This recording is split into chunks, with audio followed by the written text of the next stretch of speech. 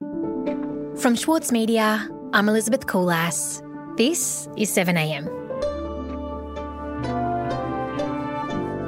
As Scott Morrison attempts to control the message on how his government is handling the drought, there is bad news for his claims to strong economic management. Paul Bongiorno on slow growth and big dries. Prime Minister, good morning. Good morning, Alan. Prime Minister, thank you for your time. It is appreciated. I know there have been endless announcements about drought, and I don't want to talk to you in the brief time we have about harvesting water. So, Paul, tell me about Scott Morrison's interview with Alan Jones this week. Well, Alan Jones, when he puts his mind to it, can always do a very interesting and newsworthy interview, especially when he's got his angry old man face on. And he certainly didn't help the government in its efforts to sell what it's doing for farmers. Paul Bongiorno is a columnist for the Saturday paper. In a bruising interview on Tuesday, Jones told the PM, all these announcements won't feed one cow. It was almost a refrain that he kept coming back to. And say this, and I don't mean to offend, I'm just telling you what he said. So, you're going to interview Morrison. Why bother? I guarantee Australia will have no more confidence in the Morrison government after your interview than before. Jones demanded a blank cheque for graziers to truck feed and water from interstate to save their breeding stock. It would amount to billions of dollars of aid, although he didn't put a number on it. They're walking off their farms. They need cash now, so they don't have to sell. They can't afford the feed, they can't afford the water, and they can't afford the freight. Now, you're saying we've got a freight subsidy. They can't afford anything. And as I said to one farmer, I said, how are the banks going? And he just looked at me with this forlorn look and he said, how much further can you go beyond 1.3 million? Prime Minister, they're gone. They're gone. Jones scoffed at the farm household allowance. That's $250 a week. He dismissed the $5 million the federal government's allocated for counselling and the $115.8 million that's gone out to shires and drought-hit areas for various infrastructure work. All of that, the government says, went directly to drought communities. Didn't impress Alan Jones at all. How does that feed a cow? How does that feed a cow? It's got pests and weeds which are running over. Morrison tried to shift the conversation to the importance of weed eradication, amongst other things, but Jones interrupted. Which are running over your property. Don't talk to me. I'm a farmer's son. You're not. Directly, Alan. Well, when he could get a word in, Morrison said he wanted farmers and communities to get through this drought. But the Prime Minister said we can't kid ourselves that there's a magic wand and a magic cash splash that's going to make this thing totally solved. Okay, PM, I don't know whether it suits either of us, but we've beaten by the bell. We must talk again. These are very critical issues, and I thank you for your time. Thank you. Later that night, Jones, on his Sky News After Dark show, choked up in response to a letter from a viewer, Mary. We will fight because I have been exactly where the people of Bourke are. My old man would be ashamed of me if I didn't fight. I can't speak for Canberra. Take a break.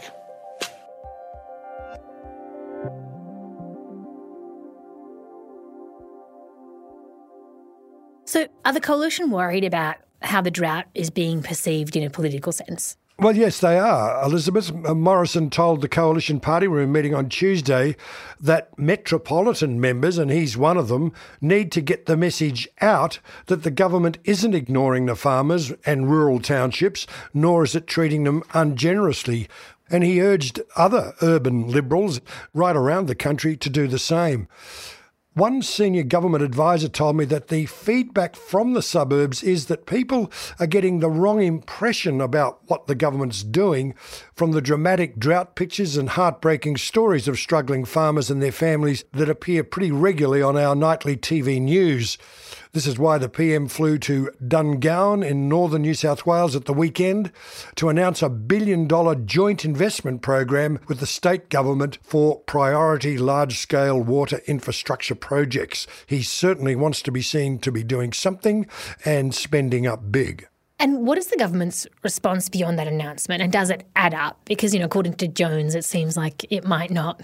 Yes, well, Jones makes the point that many of these billions or hundreds of millions of dollars aren't going directly to farmers, and they're not doing it now. He hit that point very hard.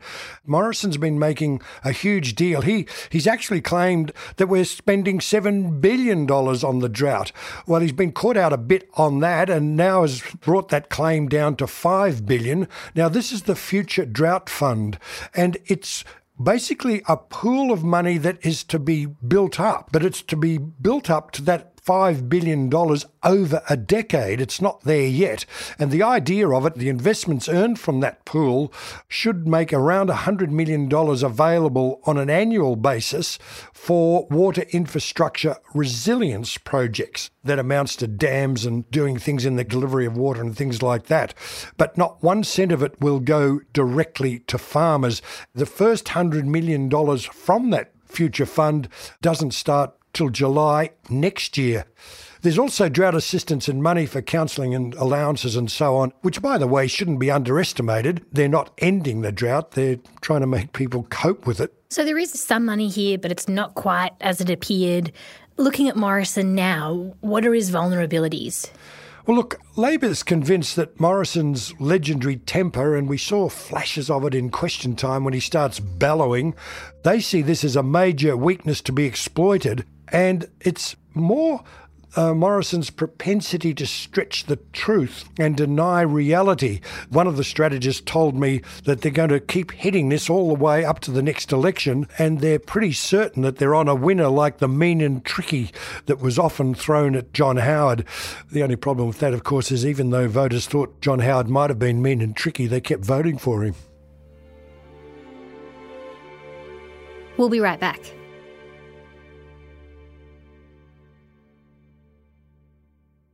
The City of London in Andrew O'Hagan's latest novel is crumbling. But don't mistake this for pessimism. Instead, the author insists it's a necessary process for a better future. Change doesn't just happen because it's time for a change. Change has to be forced. We live in the end not in countries that are settled places. They're just imagined communities. I'm Michael Williams, and on this week's Read This, I sit down with Andrew O'Hagan to discuss his latest, Caledonian Road. Listen wherever you get your podcasts. With award-winning news coverage and reviews, The Saturday Paper is essential reading for everybody. For a limited time, subscribe to a year of our quality, independent journalism, and you'll receive The Saturday Paper's stainless steel coffee cup, made in collaboration with Fresco, for free. Subscribe from just $2.10 a week. Simply visit thesaturdaypaper.com.au/offer. The Saturday Paper. No hot takes.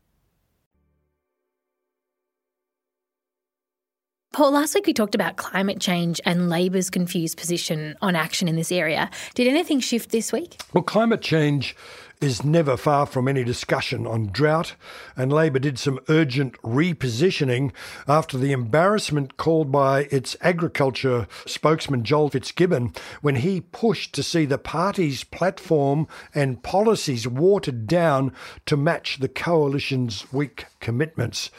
So in an attempt to reclaim its credibility, Labor served notice it'll move to have the Parliament declare a climate emergency. As members of the House may well know, I lodged, seconded by the member for Charlton, a similar motion seeking the Parliament to declare a climate emergency this afternoon. Now, the Greens and the crossbench beat them to the punch, and Labor ended up supporting their attempt to bring on the debate in the Parliament, but the government used its one-seat majority to close the debate down. The government ridiculed the idea as a meaningless stunt, but the Greens' Adam Bant says they were just 3 Liberal MPs short of getting the numbers and they'll try again. And Mark Butler, the Labor spokesman, actually agrees and says Labor will too. So on the notice paper now, we have 2 climate emergency motions, one from Labor, one from Greens and the crossbench. So we could see another attempt before the year's out. Now, Butler rejects the idea it is nothing more than a stunt. He says it's an important statement, not only of intent, but it shows the voters that the Parliament accepts the warnings coming from the United Nations Intergovernmental Panel on Climate Change. Those warnings, of course, are getting more dire every time they put out another one. So, Paul, does this mean that Labor's sorted out the divisions that it had internally on the issue of climate change? Well, no, because Anthony Albanese says that closer to the next election, they will come up with their targets and how they'll come to achieve them. There was a hint that maybe Labor will also move the target date from 2030 maybe to 2035. So there's more to come. And of course, the government will paint this as Labor confused and not knowing whether it's up or down on the policy. While all of this is happening, new figures have also come through from the IMF, which was all over the news this week. Yes, there was something of a bombshell, although not completely unexpected, on Tuesday when the International Monetary Fund released its latest quarterly economic outlook. In many ways, it confirmed things we already knew, that the global economy is slowing and the Australian economy has slashed the growth forecast by almost 20% to 1.7%, down from 2.1% for the coming year. That's a decline much more severe than either the Reserve Bank in its forecasts had predicted, and it's also well below what the government thought was going to happen in its budget just back in May. And in fact, the IMF has downgraded world growth to 3%. And to get a handle on that, that's the worst performance of the global economy since the global financial crisis of 2008-2009. And where are we in terms of that global slowdown? Where is Australia going to fit within that? Well, the graph, in many ways, in every way probably, is embarrassing for Australia and an Australian government that claims that it's top of the class when it comes to economic management. Our growth rate, according to the IMF, is below Spain and Greece, which isn't the best place to find ourselves. They're coming off a low base, but they're doing it better and faster than we are managing to generate growth. And that's the real point, I think. Shadow Treasurer Jim Chalmers says these new IMF numbers really do torpedo what was left of the government's economic credibility. Morrison has blamed the downgrading on, quote, the uncertainty of the times in which we live. The IMF echoed the same message the Reserve Bank governor's been sending for a while now, that lowering interest rates alone can't kickstart the economy. The IMF says monetary policy cannot be the only game in town and should be coupled with fiscal support where fiscal space is available.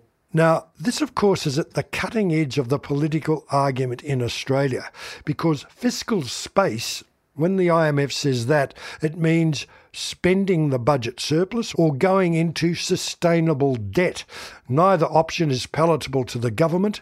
The budget surplus is the holy grail. It will deliver no matter the collateral damage. And Paul, what does Morrison do when he faces struggles like this? Well, Scott Morrison tells us that when he's struggling or when he's facing big challenges, he prays. So, he might do other things. He might kick the cat if he's got one.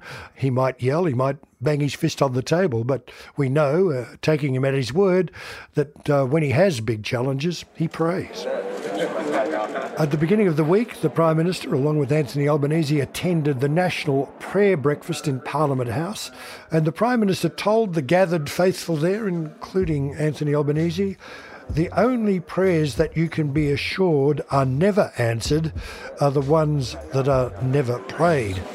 Faith, religion, is actually first and foremost an expression of our human frailty and vulnerability, and an understanding there are things far bigger than each of us. Thank you very much. He certainly had some great challenges put before him this week, so he has a lot of praying to do, and I would suggest so have we. Okay, thanks, Paul. Bye. Bye, girls and boys.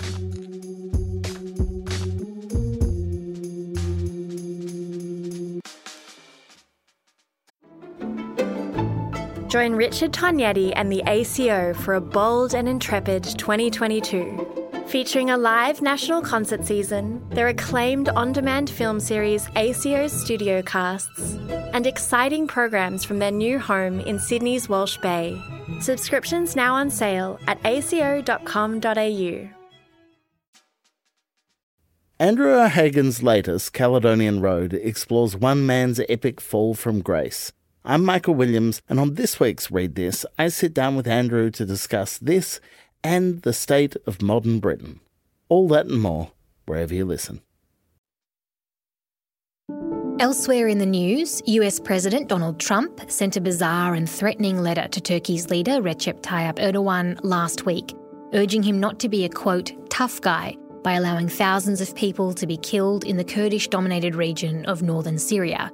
Trump's letter was revealed by a Fox News reporter on Thursday and read, quote, "You don't want to be responsible for slaughtering thousands of people, and I don't want to be responsible for destroying the Turkish economy, and I will."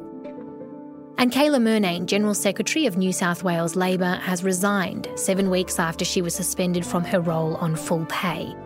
In August, Murnane told an ICAC inquiry that after learning about a prohibited donation of $100,000 to the party, she was asked to stay quiet. Federal leader Anthony Albanese announced a full review into the state branch at the weekend. 7am is produced by Emil Klein, Ruby Schwartz, Atticus Bastow and Elle Marsh with Michelle Macklem. Eric Jensen is our editor. Our theme music is by Ned Beckley and Josh Hogan of Envelope Audio. This week marked our 100th episode on the show. Thank you so much for joining us this far. This is 7am. I'm Elizabeth Koolass. See you next week.